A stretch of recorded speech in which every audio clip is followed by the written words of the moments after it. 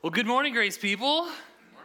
And good morning to all of our guests and visitors. I know we have lots of families here for confirmation, so thanks to you for being here. And let me just, if we don't say it somewhere else in the service, I want you to know that if you're visiting here today and you're like, maybe I'd like to do this more often and I don't have a place to do it, you are welcome. You are invited to come here. I want to invite you back. We do this every week at the same time. I know. It's crazy. So you're more than welcome to join us here as we pursue Jesus together. And good morning to all the confirmands. Is that a weird name? Confirmands? Hello, confirmands. Well, it's good to see you guys. Well, if you were to come to my house on any given day, there are a few phrases that you would hear. And they sound something like this. What? Huh?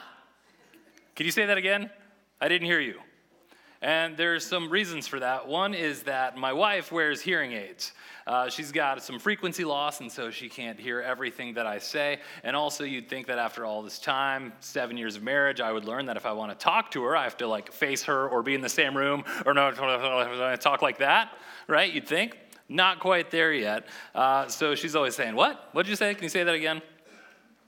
Now, her husband, he does the same thing to her, but I don't have as good of an excuse. I'm mostly just not paying attention. I'm distracted. I'm on my phone. I'm on the computer. I'm staring at nothing. All the wives out there are like, I know that man. So while my wife is hard of hearing, I like to say I'm diagnosed as being hard of listening. It's a real thing. You can look it up. So a question for you. When it comes to God, when it comes to your faith life, are you hard of hearing? Or are you hard of listening? Some statistics on the things that we put into our minds. The American Bible Society has put out a State of the Bible report for many years now, and this is in their last report. A quarter of Bible users said one of their greatest frustrations regarding reading Scripture was they never seem to have enough time. Can anybody relate to that? Just me. All right. This was common. Sometimes I ask a question, it's not a rhetorical question, just for me to talk more. I'm looking for a response. Does anybody else ever feel that way? You would read your Bible more, you just don't have enough time. I see some hands. Okay. Thank you for that. This was common among all age groups, they said. So the question then should be, where is that time going, right? And you could probably guess some of it. And because it's Confirmation Sunday, I get to start with you guys, with your age group, 15 to 23-year-olds. So we had a Barna survey, and this is in response to a question that was asked of your age, which is how many hours in the last week did you spend focusing on your spirituality, including going to church, reading the Bible, praying, listening to, or reading Christian content, or talking about faith in some way? That weekly number was used to estimate an annual total. So we've got the black box up here. That is spiritual content for a non-churchgoer, just your average person. 3 hours a week is what they reported, which comes out to 153 hours a year. The pale green would be spiritual content for churchgoers, which would be you guys up here. That was about 6 hours a week, so 291 hours a year. Now the big green box is using screen media 53 hours a week, or about 7.5 hours a day. That's about 30% of your life. I don't know if you can resonate with that. And this is not an indictment, because guess what? The adults are up next.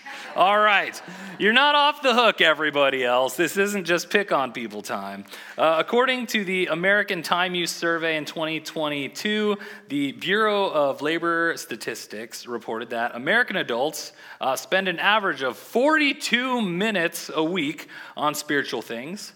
That's about 36 hours per year. This is just the average adult out there.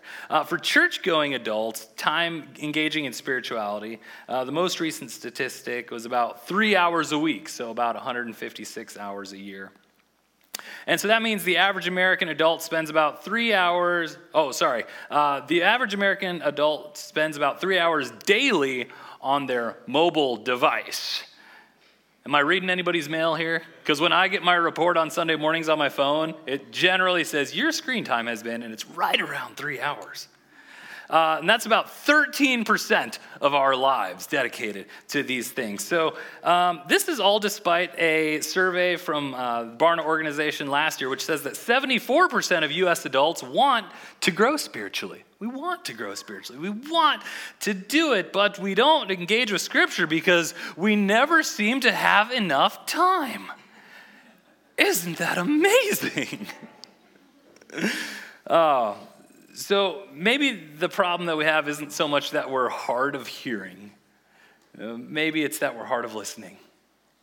Or vice versa. I don't know. But this isn't the first time this has happened. This isn't a new phenomenon in the history of all creation. If you have a Bible with you, you can turn to 2 Kings 22. If you keep it on your phone, you can start that daily streak at 1 today, and you'll feel good about that. So we're in the book of Kings. There are 2 books of Kings. There's 1 Kings and 2 Kings. And that's because Israel and Judah had a lot of kings. There are a lot of kings in succession. And out of about 39 total kings listed, there were only 8 good kings. The good kings would be measured by, did they follow after God or did they follow after everybody and everything else? Josiah is one of those good kings, and he became king at 8 years old. Now, he probably had other people running the kingdom for him at that time, but he was 8, and it says he followed the ways of his father David, never turning to the right or to the left. He feared God, and he followed after him, which is cool.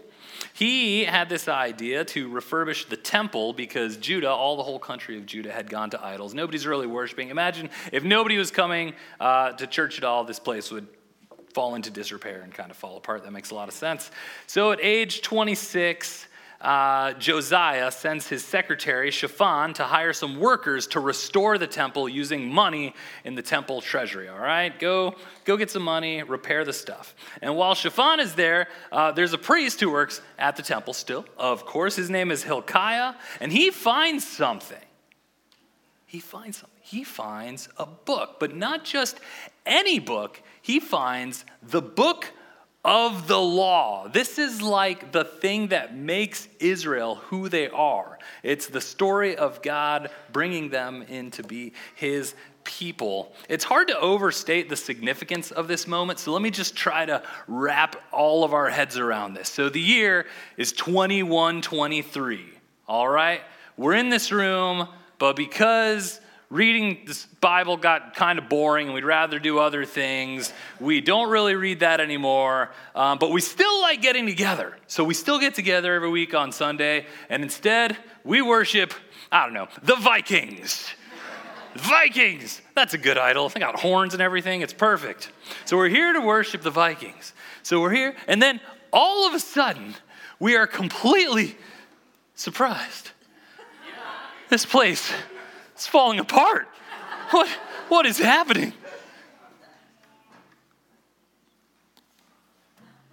What's this? What is this thing? It's just back there. It says the Bible. The Bible. It's got an Old Testament and a New Testament, whatever that means. But, Genesis. It's got the story of God making things. It goes through the story of Israel. It starts talking about Jesus, that he died for us, that he saved us, and then how we should live our lives because of that. That's all in this book. That's crazy. How did we lose this? How did we lose this? I imagine how it happened then is not a whole lot different than how it happens today, right? So life just kind of goes along, right? The world keeps turning. Life is changing. We're growing up. We transition through different seasons.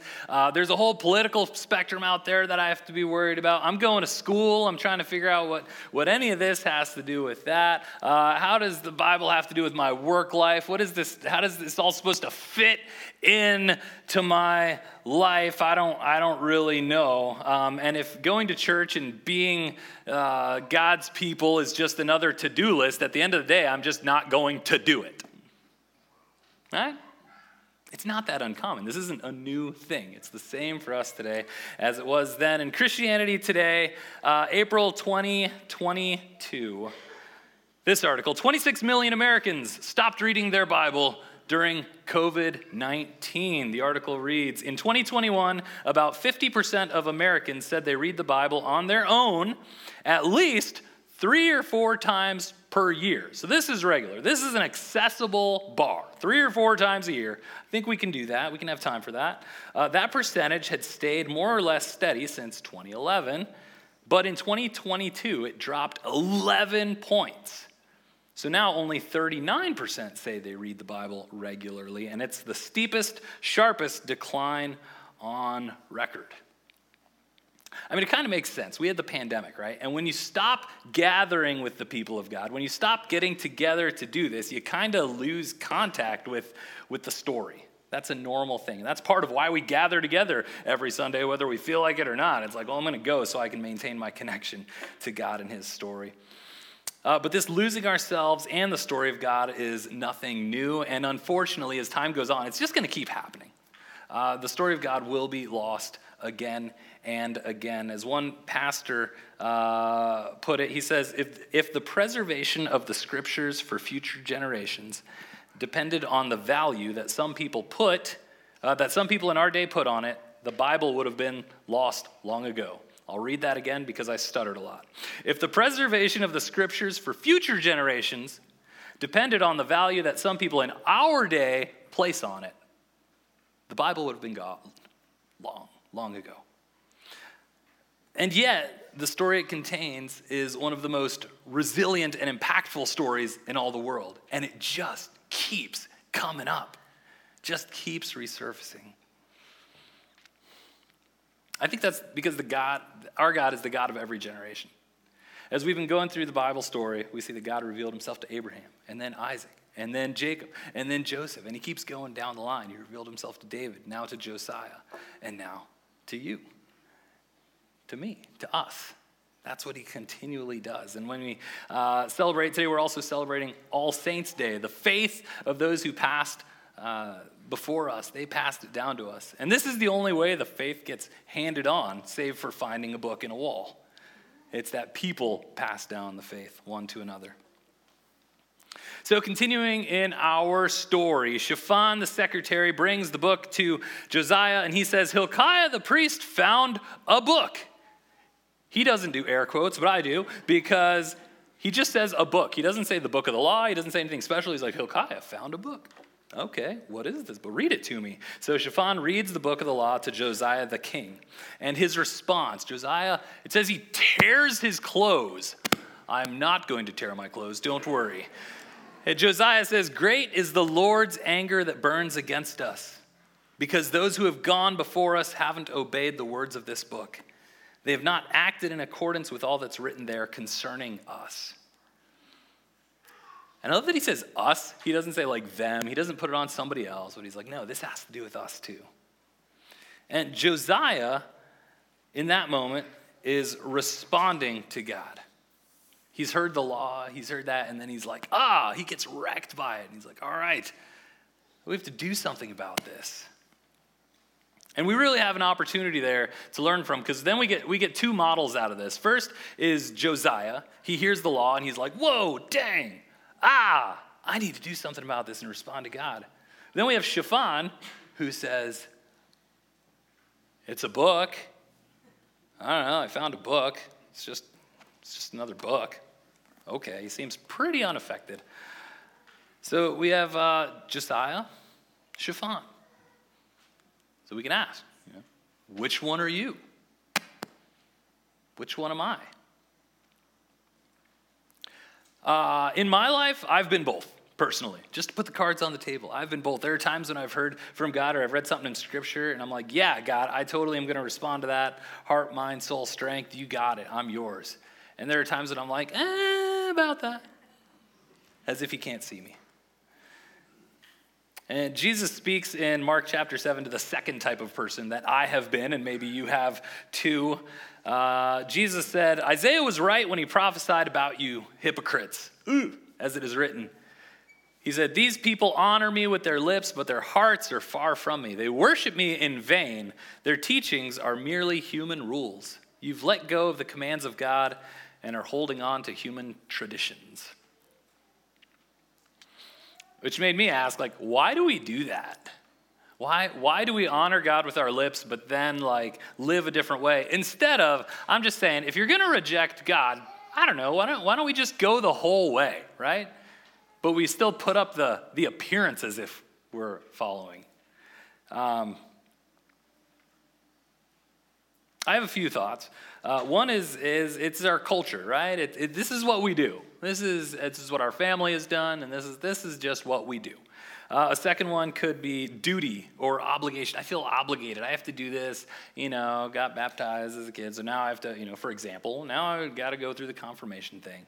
And I'm not saying this about our students, by the way, just putting this out there as maybe this has been part of your life, and it was me and parts of mine. Maybe it's fear, if I don't do this next step, or if I'm not looking like I'm following God, who am I disappointing? Am I disappointing my parents or my children or my whoever? Well, whatever the reason is, I can assure you that God wants you to be honest with him. He just wants you to deal directly with him. He's a lot more interested in our honesty about him and honesty with him than he is in our pretending about him.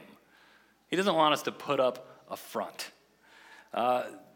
Josiah went and because he was like, okay, you read me the book of the law, what am I supposed to do with this? So he sends, and he's like, go talk to the prophetess.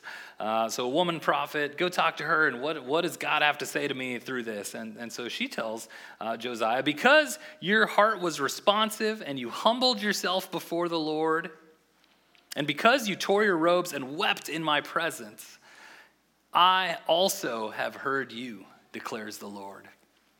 I also have heard you. And I love that. Josiah heard God, and God also heard, that's me. God also heard Josiah. That's incredible that God would hear him. And likewise, he hears us even today. So how do we hear God? How do we do it? How do we do that? And I think the first step is just we confess to him and we surrender. We just admit our inability that, like, God, I want to hear you. Or maybe we confess that we don't want to hear him. It's like, God, guess what? I actually don't want to hear from you, but I'm going to tell you because apparently you're God. So we let him know either we do or we don't, but whatever it is, we're honest with him. And we admit our inability to listen well or consistently and say, God, would you do something with that? Would you do that in me? Would you change me? Would your spirit do something in me? Because I've been trying to change myself and it just hasn't really worked that well. And then see what he does. And as you think about, like, what are really practical ways outside of that? Okay, and now once I do that, where are places that I might hear God? Well, the story of God could be one. You could read it. You could listen to it. I like the Streetlights app because it's all lo-fi beats with the scriptures over it. Perfect. Coming to weekly worship. Just coming to church on Sundays. It's great. We get to hear from the scriptures. You could be in Sunday school. Refuge, right? A lot of you have heard God speak to you in Refuge and in your time there. Maybe it's personal or family devotional books. If those aren't opportunities for you, just books that have some scripture and some meditations and thoughts about, like, what is God maybe saying to you? And if you're still stuck, if all those things, if you're like, okay, I've tried all these things or none of those really seem right, then I would honestly say just like reach out. Reach out to anybody from staff. We have tons of volunteers who would love to walk through you. We have a whole faith mentoring group who literally just wants to help you do this if you're interested in following more. The hope is that we would hear God more, as Josiah did. But speaking of Josiah, how did his story end? How did his story end? Well, he reformed Israel. Yes! He tore down the altars and he shoved out the old priests and everything and he ripped the stuff down. And you know how long that lasted? Till he died. Then everything snapped back like a rubber band, exactly how it was. Dang. But you know why? Because these outward moves that we make of spirituality, these ways that are just reorganizing ourselves rather than being reoriented by the Spirit, they just don't work. Reformation is not the same as transformation. And the heart of Judah as a country was not transformed to say, we are going to be a people now who follow God. It was just somebody else putting it on them and saying, all right, guys, tear down your stuff. Behave this way now. And good behavior is not a replacement and will never be a replacement for transformation and the Holy Spirit's work in us, moving us into a life of Jesus where we find that life that is truly life. We can never replace it with just doing right. He is the one who will make us right. I hope that today, as you hear this, whoever it is, I know we have a lot of people who aren't normally here with us and some who are here every week. And even for me, this has impacted me deeply as I've been reading about Josiah and kind of the implications of his story. And my prayer and my hope is that you hear Jesus calling out to you today. If you're within the earshot of my voice, that means that He is speaking to you now in this moment. The book has been uncovered from behind the wall, and now He is speaking to you here. And I wonder, what would it look like if we were to all hear the voice of God and respond, like as a community together? I wonder if practically we would be more confident as a people, that we'd be more like at peace with who God made us to be. Like, oh, this is who we are. I wonder if maybe we would be less anxious, that we'd have that peace that passes all understanding, that we're not worried about tomorrow because we see that God is ordering our steps, and we can find a hope in Him that passes beyond. I wonder if maybe we'd be less angry, less just upset, and be able to speak the truth in love rather than speaking out of anger a lot more. I think there's a lot of ways that it could play out when God's Spirit moves in us, because He deals with each of us how we each need to be dealt with, which is pretty incredible. And he does it gently, and He moves us in the way we need to go. So that's my hope. And honestly, it's something that I've seen out of so many of you as you live your lives and as you interact with each other. I've seen so much grace of God pour out of you. And it's just good. It's good. So I want to pray for us that God continues to work through us in that way as we live into His story. Would you pray with me? Oh, Father God, thanks for the way that You continue to reveal Yourself to us over and over again. Thanks for the opportunity we have to hear You. God, I pray that You'll break the sense of just religiosity about us. Help us to come to You honestly and deal with You in that way as You deal with us. Would You continue to speak to us, move in us, make Yourself known to us. We want to hear from You. In the center of our being, we're made, designed, formed, intended, and purposed to hear from You. So I pray that You would fix our antennas. Help us to hear from You. Move us forward. In Jesus' name, amen? Amen.